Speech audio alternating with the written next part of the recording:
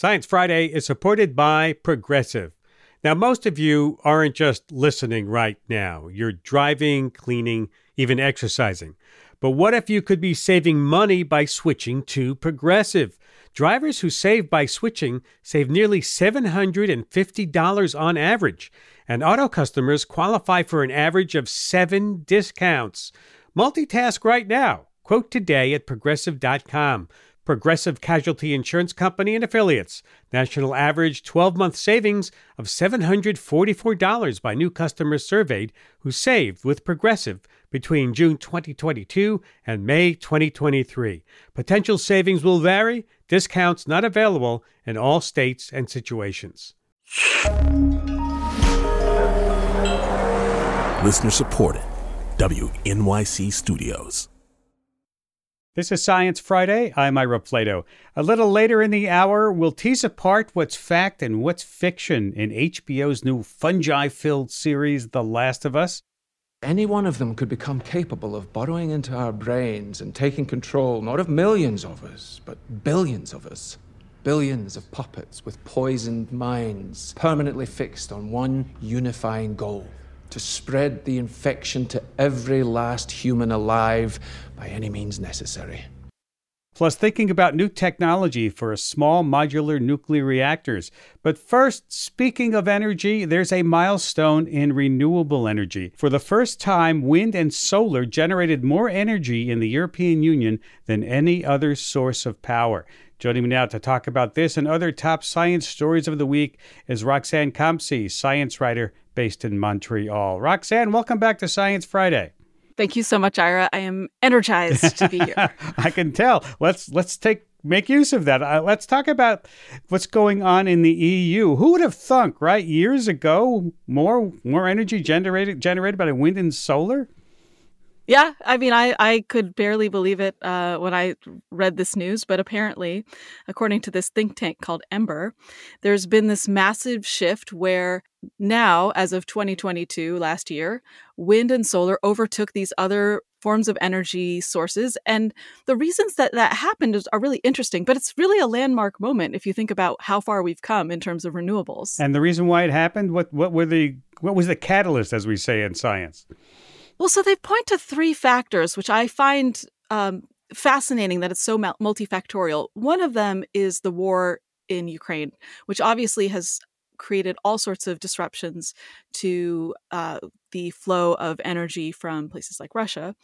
And another reason is that there was a massive drought, and so there was less energy coming from hydro, which has historically produced a bunch of energy.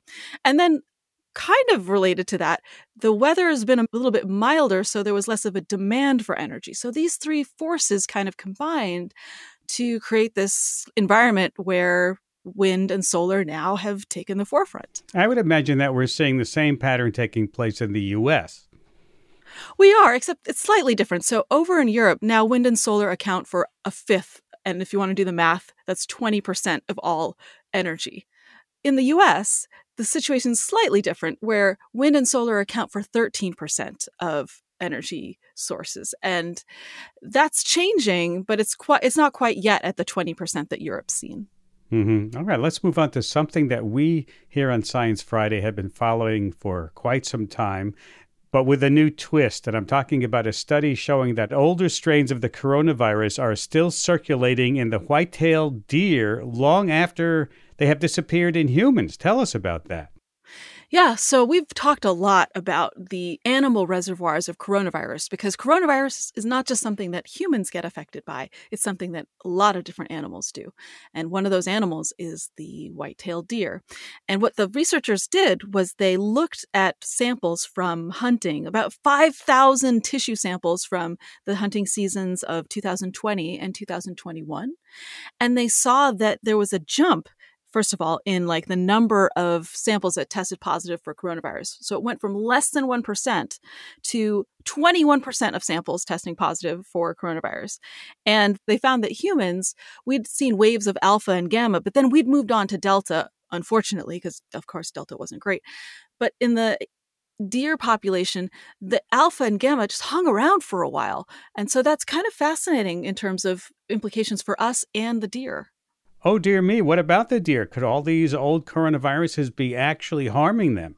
Yeah, well, so that is a real concern that somehow, as you know, coronaviruses have this propensity to mix and match. So alpha and gamma and delta, there might be an opportunity for them to recombine and form some other kind of version of coronavirus that might not be as good for the deer or might not be as good for us. So we're keeping an eye on this long tail, if you will, of coronaviruses in animal reservoirs like the deer. Let's move on through the animal kingdom. I know your next story is about quolls, an animal that's willing to skip sleep in favor of sex, but to the extreme. Yes. Let's back up a bit and tell us what a quoll is for those of us uninitiated. It's a golden-hued, cat-sized marsupial that lives in Australia with these cute little white spots. And as you say, it's kind of going the distance, if you will, for sex, but at a great cost. What do you mean? What did the researchers find? So they found that some of these male quolls were traveling more than 6 miles in a night, which for a human is like 24 miles. So imagine walking 24 miles to get busy, if you will, and then what kind of toll that would put on these male quolls that are making that journey. So they're living about a year, whereas the females are living about 4 years. And in a population that's endangered, the researchers are finding that that journey is actually costing the males a huge amount. So they're dying from exhaustion, is what you're saying? They're dying from exhaustion. As they're exhausted, the parasites are more likely to latch onto them and cause havoc for them. They're just going too far, if you will. Yeah. And they're paying the price. They're paying the price. But haven't they always behaved this way? Is there something new here that the scientists have discovered? Well, as you might imagine, the habitats that these animals are living in are becoming more fragmented. So they do have to travel longer distances. So that's a speculation in terms of one factor that's kind of supercharging, if you will, the cost of these long journeys. Yeah. Let's go on to another story. And this one is connected to Neanderthals. And I like this story because it turns out that Neanderthals, we think we know so much about them, right? But we're constantly discovering new stuff about how they lived. And this one is about Neanderthals traveling in big enough groups to kill and eat giant elephants. Yeah, Neanderthals like to party, apparently. Big time. Having raves. What's going on there? So this was super interesting because these bones have been around as long as I have. They've been around since the 1980s. And what researchers did is they took a fresh look at them and they said, what are these signs of butchery? So, when you butcher something, sometimes that thing that the tool you're using will hit the bone and leave a mark. And they looked at the mark of these giant elephants that are now extinct, but imagine like straight-toothed giant elephants roaming thousands and thousands of years ago. The amount of meat on that elephant would feed about 400 people or 400 Neanderthals, if you imagine they've got appetites like similar to ours. Mm-hmm.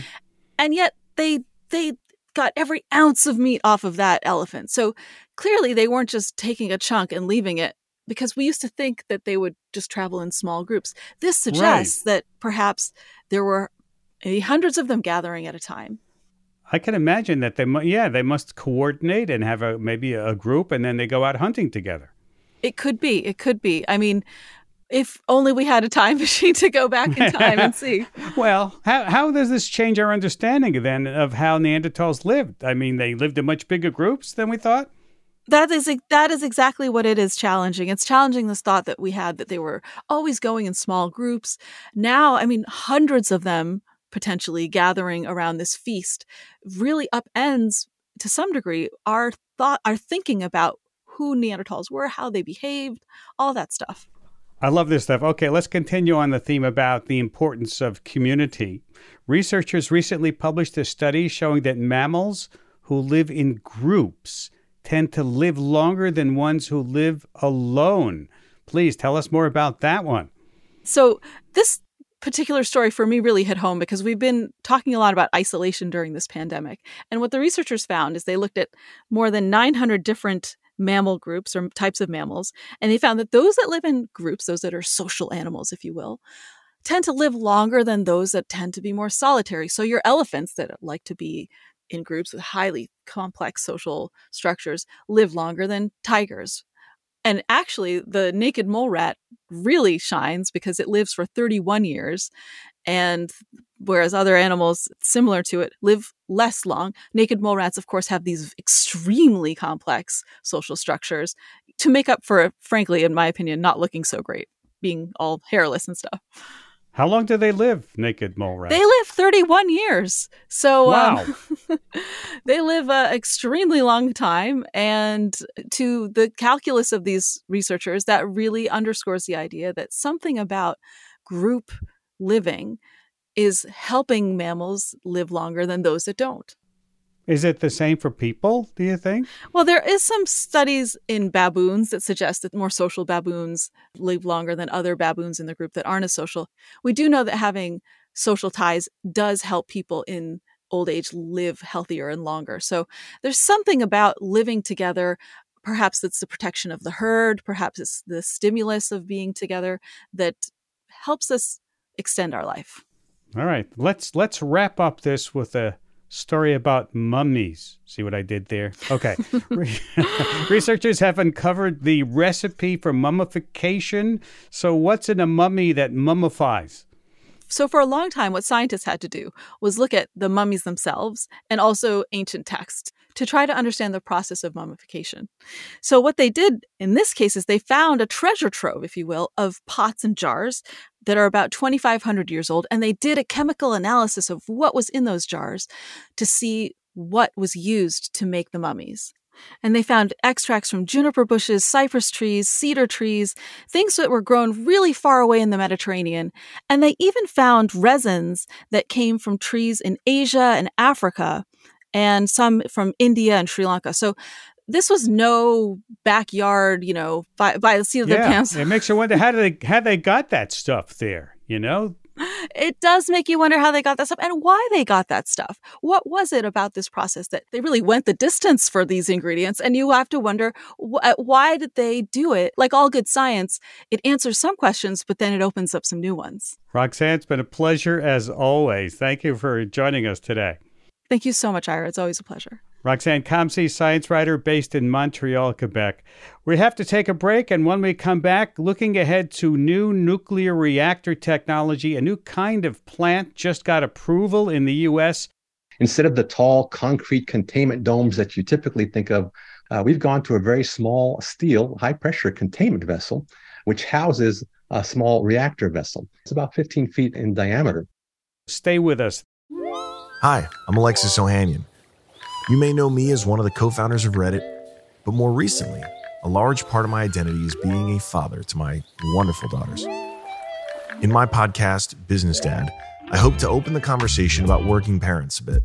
You'll get to hear from a wide range of business dads, from Rainn Wilson and Guy Raz to Todd Carmichael and Shane Battier, to find out how they balance being a dad with a successful career. Business Dad is available now, so be sure to listen and subscribe wherever you get your podcasts. This is Science Friday. I'm Ira Flato. Last month, the U.S. government okayed the first small modular nuclear reactor design, SMR as it's called. It's a new kind of nuclear power plant. It's not the kind of plant you might picture when you think nuclear. Gone is that massive cooling tower in favor of passive cooling. And instead of being bespoke designs, these reactors can be manufactured in a factory and hooked together. So what does that mean for the use of nuclear energy in the U.S.? Are smaller, more modular power plants the future? Joining me to talk about that are my guests. Dr. Jose Reyes is co-founder and chief technology officer at NuScale Power. That's the company behind the small modular reactor design that was just approved by the Nuclear Regulatory Commission. And Christine King, she's director of the Gateway for Accelerated Innovation in Nuclear at Idaho National Lab. That's in Idaho Falls. They support R&D for a next generation of nuclear power. Welcome, both of you, to Science Friday. Thank you. Pleasure to be here. Same here. Thank you very much. You're both welcome. Jose, tell me about this reactor design, SMR. How small are we talking about? Give me a thumbnail, if you will, please. Sure. Each of the modules will produce about 77 megawatts electric. And physically, it's about 73 feet in length and about 15 feet in diameter. Now, that includes the containment as well as the reactor vessel. So it's a very different design in that regard.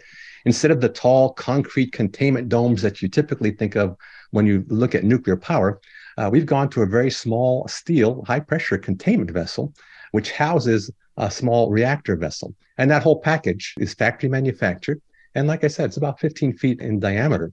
So it's a relatively small cylindrical system. I see why it's called modular, because you make them in the factory and then you might put them together on site. That's right. Yeah. So we've got different design options depending on what the customer wants. A 4-module plant would produce about 308 megawatts of electricity. A 6-module plant, 462 megawatts electric. And we can go up to 12-module plant, which will produce 924 megawatts. So almost the gigawatt class size plant. Mm-hmm. Now, I don't have to tell you that historically nuclear power plants take many years to build. Does your design speed up this process at all? It does. And so what we've done by going to factory manufacturing, we've significantly reduced construction time. So while you're doing all your civil construction on site, in parallel, you're doing all your high quality manufacturing in a factory. This takes us down from a 5-year schedule to about a 3-year schedule just by doing this in parallel. Mm-hmm. And who's this designed for? Is this going to replace something my power company would have, or is it smaller than that? We've sized it with the customers in mind. And gosh, since 2008, we've been talking to about 28 utilities in the US and Canada. And we kept hearing two things. They said, we have aging coal-fired plants that need to be replaced. We'd like to replace them with clean energy. And we also have the need for grid stability. We have a lot of renewables. We need something to stabilize the grid. So we sized our plants with that in mind. And so that's we're getting a lot of interest globally for coal-fired plant replacements in this size range. Mm-hmm. As someone who spent a couple of weeks at 3 Mile Island in 1979, I am fascinated by no cooling towers, passively cooled. Tell me how that works. Yeah, the secret's in it being small.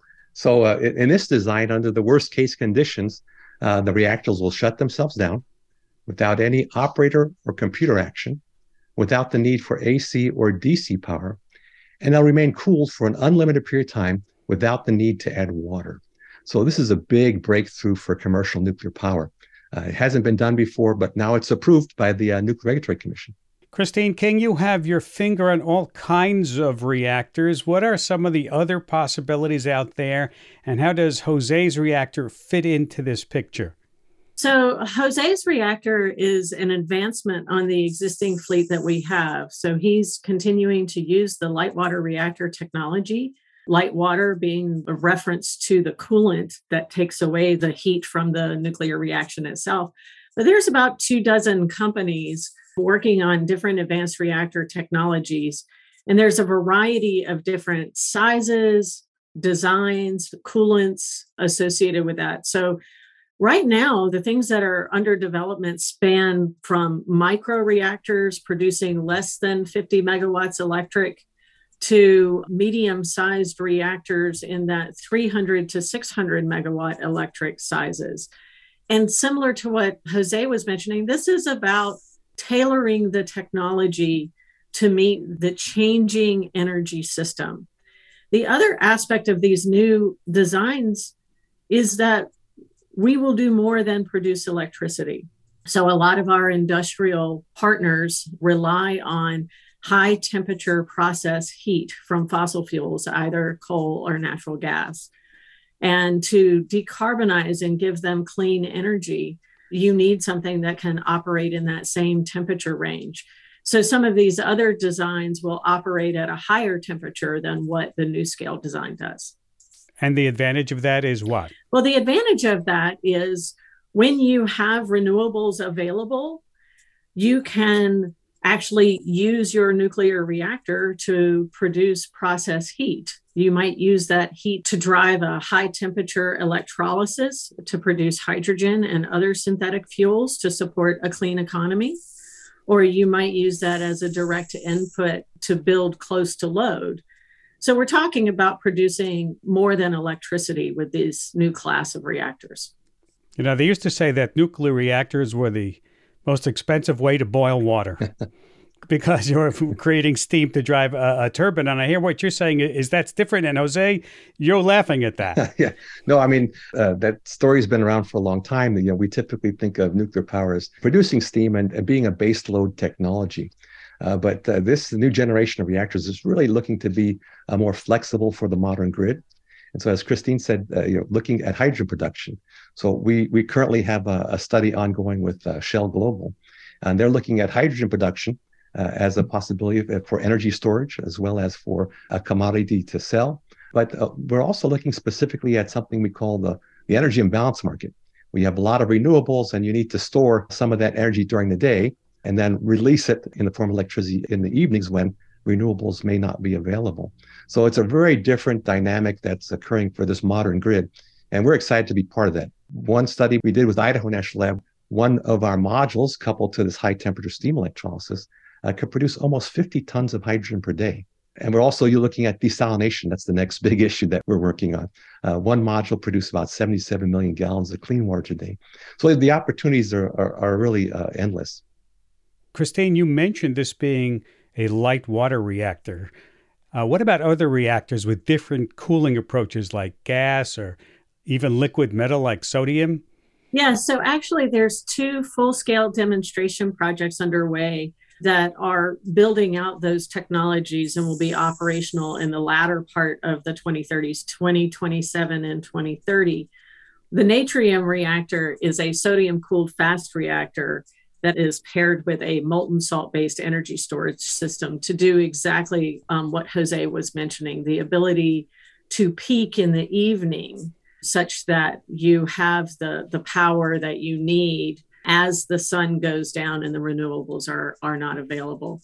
This project is being built in Wyoming by TerraPower, and it's being built adjacent to a coal station. And there's a lot of good things associated with those particular choices. One, you have the infrastructure to connect to the grid. You also have the workforce from the coal station. So in terms of an energy justice perspective, for those people that have given us reliable power for 100 years from our fossil fuel plants, nuclear is a way for them to have another career. The other project that's under development and co-funded by the DOE is the X-Energy XE100. And this is a high temperature gas reactor using TRISO fuel. Using what? Tristructural isotropic particle fuel. Essentially, it is a particle of uranium that's encapsulated in 3 layers of carbon and ceramic coating. And so that particle in and of itself is a new fuel form, and those layers prevent the radioactive fission products from being released. So the particle itself acts as its own containment. You have anticipated my next question because I can see my email exploding now asking, what about radioactive nuclear waste disposal, theft for terrorist attacks? Jose, how do you answer those points? Yeah, so certainly early on in these programs, you do a safeguards assessment. And that's something that we've done 2 assessments with the Pacific Northwest National Laboratory. And we've also been working with the International Atomic Energy Agency. The conclusions of those studies was that these reactors, because they're low enriched, really don't present a threat from the standpoint of terrorism or non-proliferation. In terms of the waste that's produced, we're talking about very small quantities of used fuel. For our design, for example, the one that we're building in Idaho, that's a 6-module plant. For 60 years of operation with that plant, all the used fuel that's generated could be stored on 0.8 acres of land. So it's a very small amount of waste that's being generated from these plants. And that's over a very long period of time. And the storage is on a very small footprint. But yet again, Christine, we haven't got a permanent storage solution, a central storage solution yet, do we? No, sir, we do not. And however, the DOE does have active work underway to pursue consent-based siting to look at a central storage solution. I think another exciting aspect of waste for the advanced reactors is the opportunity to recycle the waste from our existing fleet for the fuel for some of these new reactors as well. ARPA-E has funded some work to look at the technologies necessary for recycling, and having a centralized facility where you're bringing all of our spent fuel together would also be an excellent enabler for a recycling process. Other countries do recycle their spent fuel, They have what's called a closed fuel cycle. So we would need to make that decision that we wanted to have a closed fuel cycle and then enable the infrastructure by which to do that. But it does start, I believe, with a consolidated facility. So in the near term, our advanced reactor developers and those buyers of these reactors will need to plan for on-site storage, similar to what we do today with our nuclear waste. This is Science Friday from WNYC Studios. Are there any radical new designs that are waiting to be finished or testing, or something that we just never thought about before? I think one of the more interesting aspects of the class of reactors coming out today are truly in these smaller reactors, these micro reactors, and we will see 2 of them operational by 2025. The Department of Defense, through Project Pele, is looking at having a fully transportable small reactor to support their operations. The state of Alaska is looking at how a microreactor might help with some of the more remote communities in Alaska and how to provide them reliable power. I think that is an exciting aspect of what's going on. I also think these medium-sized reactors and being able to support the decarbonization of our industrial sector. I think we understand in a lot of the decarbonization plans how electricity plays a role. But as a chemical engineer, if I had a highly tuned chemical process for producing a polymer, so to speak, I don't think I'd really want to change my process to incredibly. I just would like to get the same amount of energy I had before, it just coming from a clean source. How do you get past the NIMBY part of this? Not in my backyard. I think it's a great idea, but Jose, I don't want this one in my backyard. How did you deal with that in Idaho in the new project? Yeah, it's really a community-based outreach that has to happen. And that was, I think there were over 120 meetings with the community in terms of town halls and opportunities for the city councils to examine what we're doing and to understand the process that was ahead of them. What was great about those outreach was it also shared what are the different energy options? Why is it important to go green in terms of clean energy sources? So I think those outreaches are very, very important. And that's something that UAMPS in particular has kind of spearheaded working with NuScale for that first project in Idaho.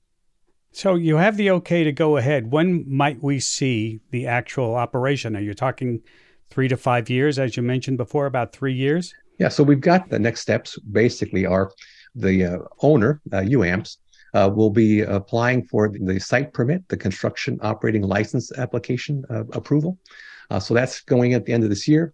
That's a 2-year review. And then in 2025, when that's approved, construction could begin at that point.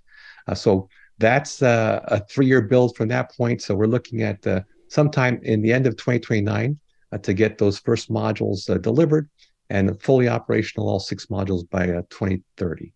Christine, what about extending the lifetime of existing installations? I know that I think it was Diablo Canyon in California was set to go out of business, and now they've extended the life of it.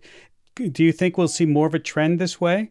Actually, we already are. So today we have 92 reactors operating in the United States at 53 different sites.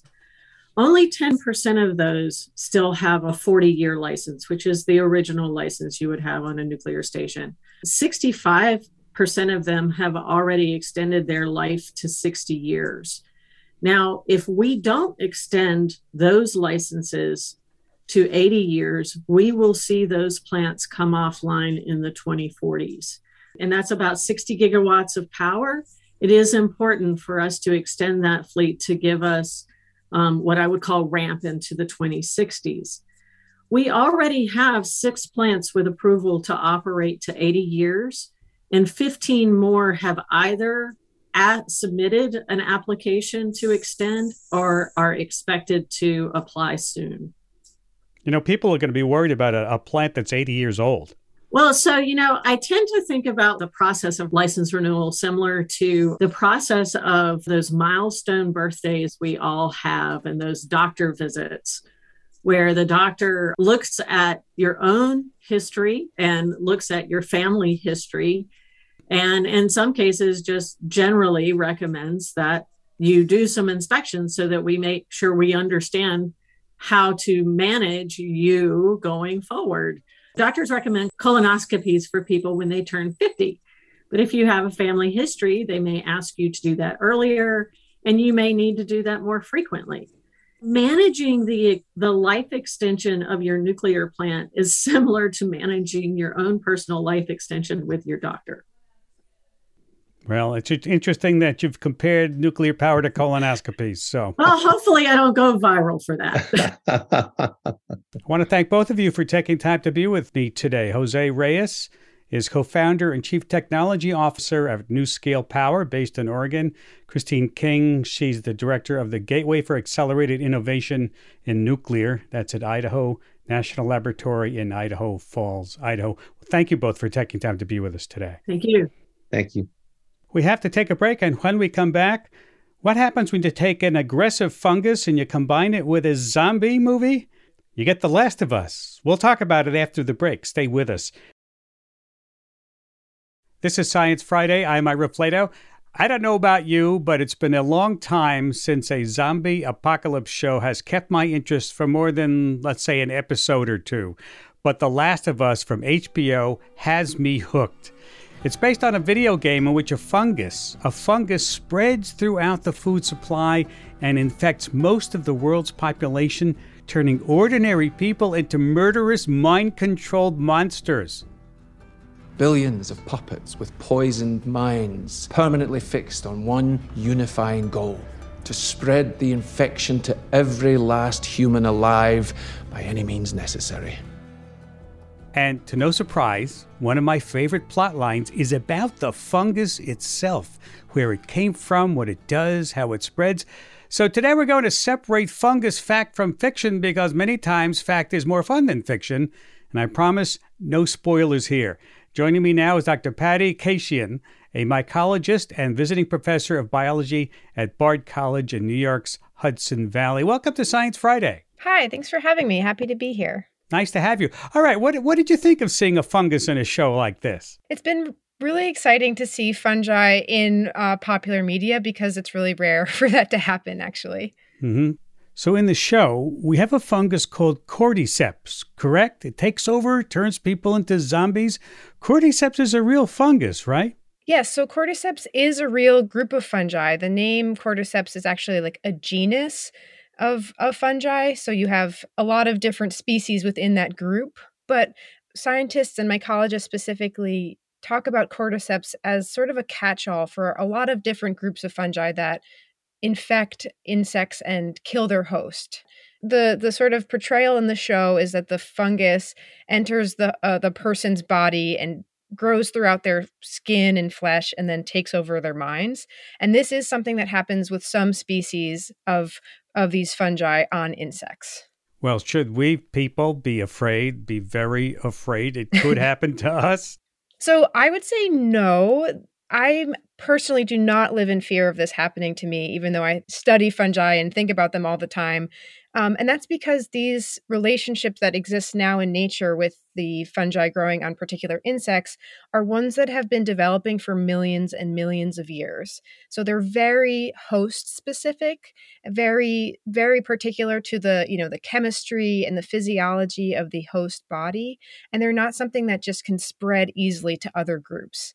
For a fungus to evolve that could infect humans in a similar way, it would take a really, really, really long amount of time, far beyond any of our lives or probably the lifespan of humans on this planet.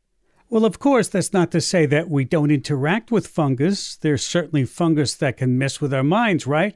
I'm thinking of psilocybin and rye ergot, which can cause hallucinations. Sure, certainly. Yes, we're interacting with fungi all of the time in various ways. And of course, there's kind of a reputation that fungi are inherently dangerous and a risk to our health. And there are some species that can hurt us if we were to eat them. Like you mentioned, the ergot, which is a rot that grows on different grains, especially rye. And if you eat that, it actually causes sort of like a compound in there that's similar to LSD, but one that's really, really bad. And it can cause like really disturbing hallucinations, but also physiological problems like gangrene and things like that.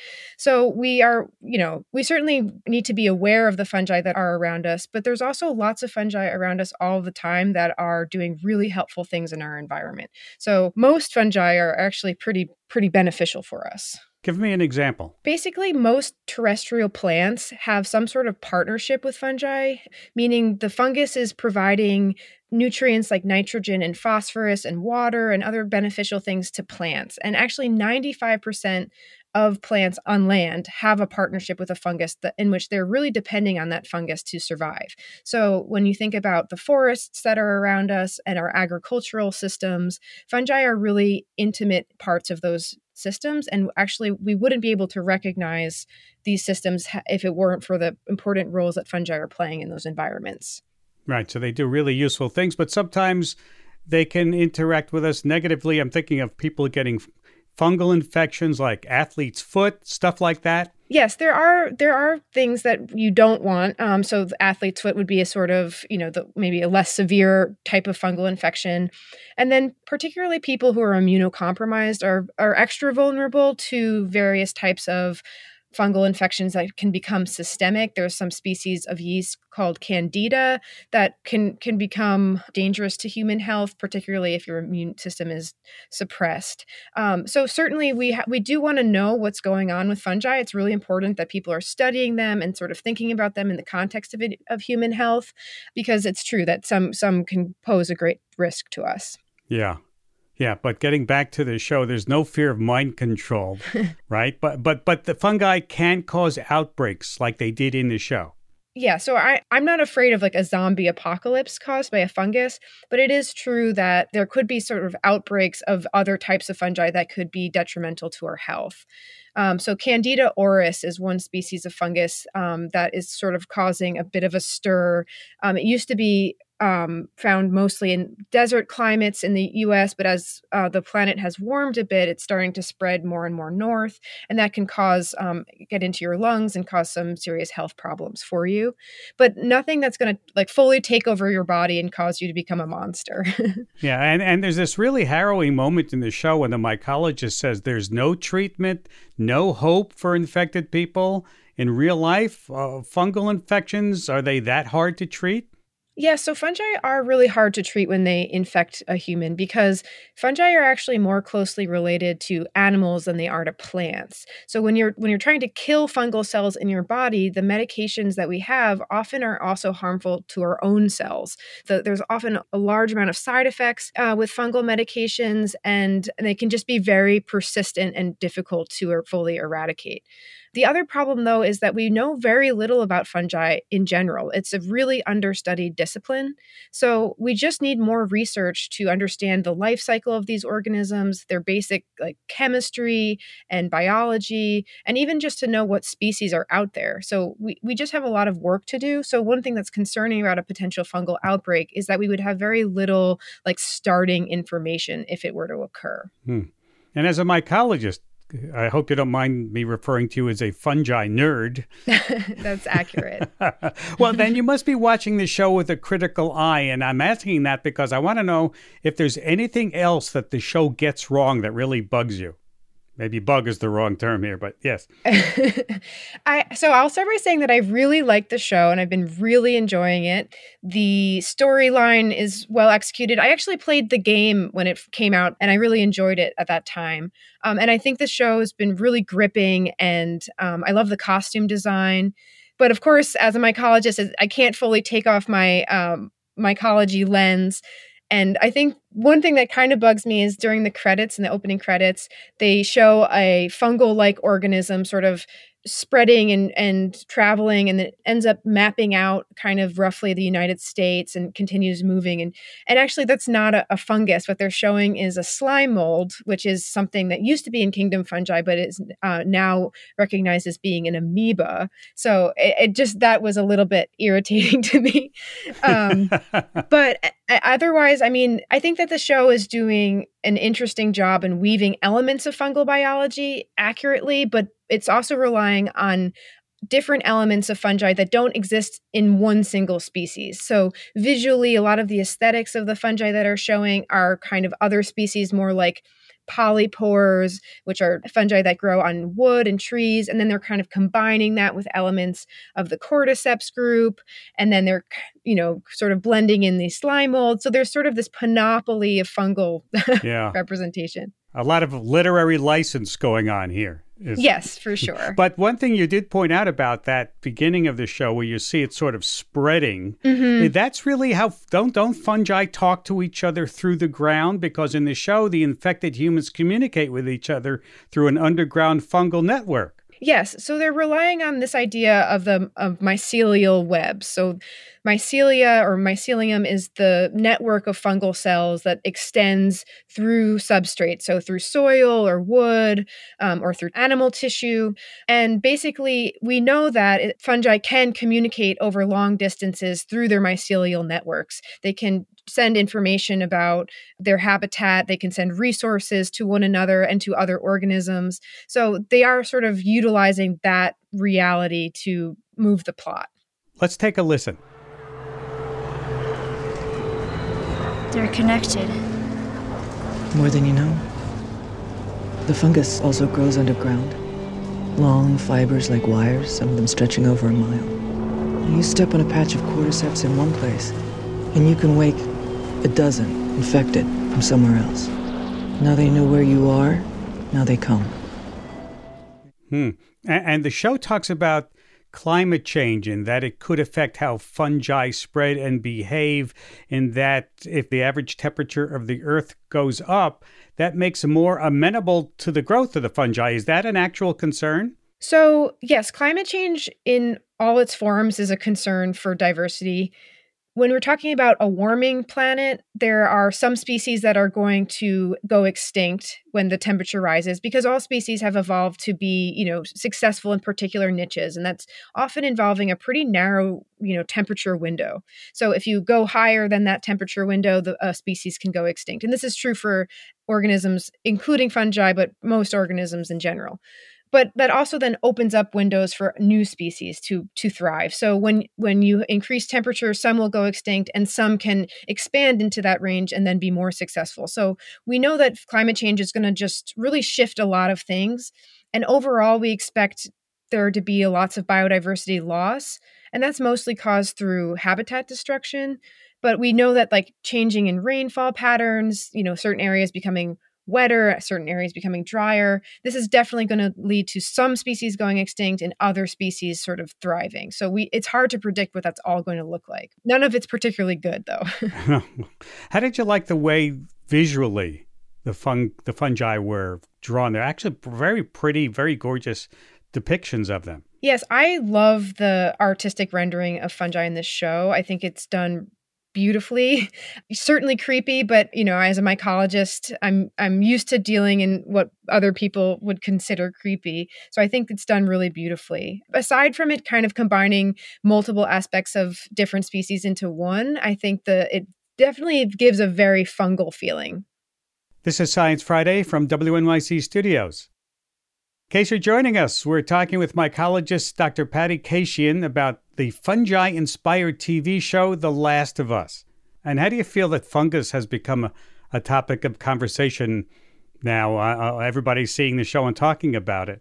It's interesting. Mycologists are used to people sort of ignoring fungi for the most part. In the last couple of years, there's been a bit of a shift, which is exciting. People are a little more open-minded about learning about fungi and welcoming them into our lives. So this is a more negative portrayal of fungi, but what's really exciting is that it's gotten a lot of people asking about fungi. So maybe if this show came out 10 years ago, I don't know that I would be contacted for an interview about them. So this time around, I think because people were exposed to some positive press about fungi over the last few years, now people want to know, as you said, sort fact from fiction. So I think it's good. I think it's good overall.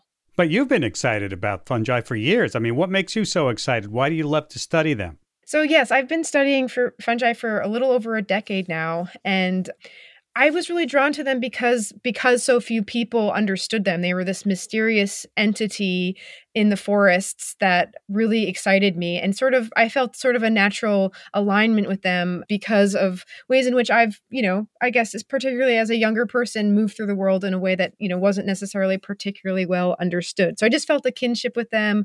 I felt really excited by how dynamic they are in our ecosystems and how much potential information they hold that we know very little about.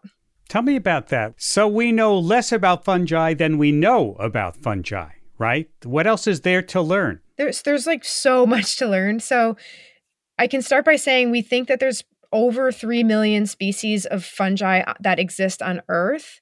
And of that 3 million or so, possibly more, we've only described about 150,000 species. So really just a small sliver of the fungal diversity on this earth has been described in a formal way. So we're talking about millions of species that exist around us. Some of them, large, obvious mushrooms, some of them microfungi, and we don't know what they're doing or how they're doing it. So in terms of what ecological functions they're playing in a forest or in a grassland or within a single leaf on a tree, we know that they're involved in, nutrient cycling and mutualisms between plants. They're in our own bodies. One really fun fact I have is that there are actually more fungal and bacterial cells in our own bodies than there are human cells, which is a little bit crazy, but true. Microbiome, we love to talk about it. Yes. Why is it that we know so little? That's kind of a complicated question, but I think that people have been disinterested in studying fungi because they didn't seem important to us, particularly from the cultural framework of like European American sort of Western science. And I think they were sort of seen as things that were gross or creepy or slimy and deadly. And there was just a negative perception of them. And I think that actually has materially impacted the formal study of them. So it's actually hard to find a place to learn about mycology in a formal way. So there's very few mycologists working at colleges and universities. Only a handful of institutions will grant, degrees that are super focused on mycology. So we just have a long way to go in sort of recognizing how important they are and then actually allocating funding towards those research programs. That seems crazy. It is a little crazy. If something is so essential to how nature works and we don't understand it, that's kind of nuts. Yeah, I know. I think so too. Well, I'm glad that you're working on it at least. Yes. Yeah. It's been fun. And, I as I mentioned, the tide is starting to shift a little bit. My college students have expressed a lot of interest in fungi, and I see that interest growing. So I'm hopeful that more mycology programs are going to start to pop up, and there will be more chances to study them and more funding available. So I think we're heading in the right direction. That's great. So you see, fungi is not so scary once you get to know them. Yeah, once you get to know them, they're pretty nice. Patty, thank you for taking time to be with us today. Thanks for having me. This was great. Dr. Patty Kashian is a mycologist and visiting professor of biology at Bard College in New York's Hudson Valley. And that's about all the time we have for this hour. Here's Jason Rosenberg with some of the folks who helped make this show happen. Thanks, Ira. Kyle Marion Viterbo is our community manager. Annie Nero is our individual giving manager. Guy Peterschmidt and Emma Gomez are our digital producers. Nahima Ahmed is our manager of impact strategy. And I'm Jason Rosenberg, grants manager. Thanks for listening. Thank you, Jason. BJ Liederman composed our theme music. And of course, if you missed any part of the program or you'd like to hear it again, subscribe to our podcasts or ask your smart speaker to play Science Friday. Have a great weekend. I'm Ira Flato.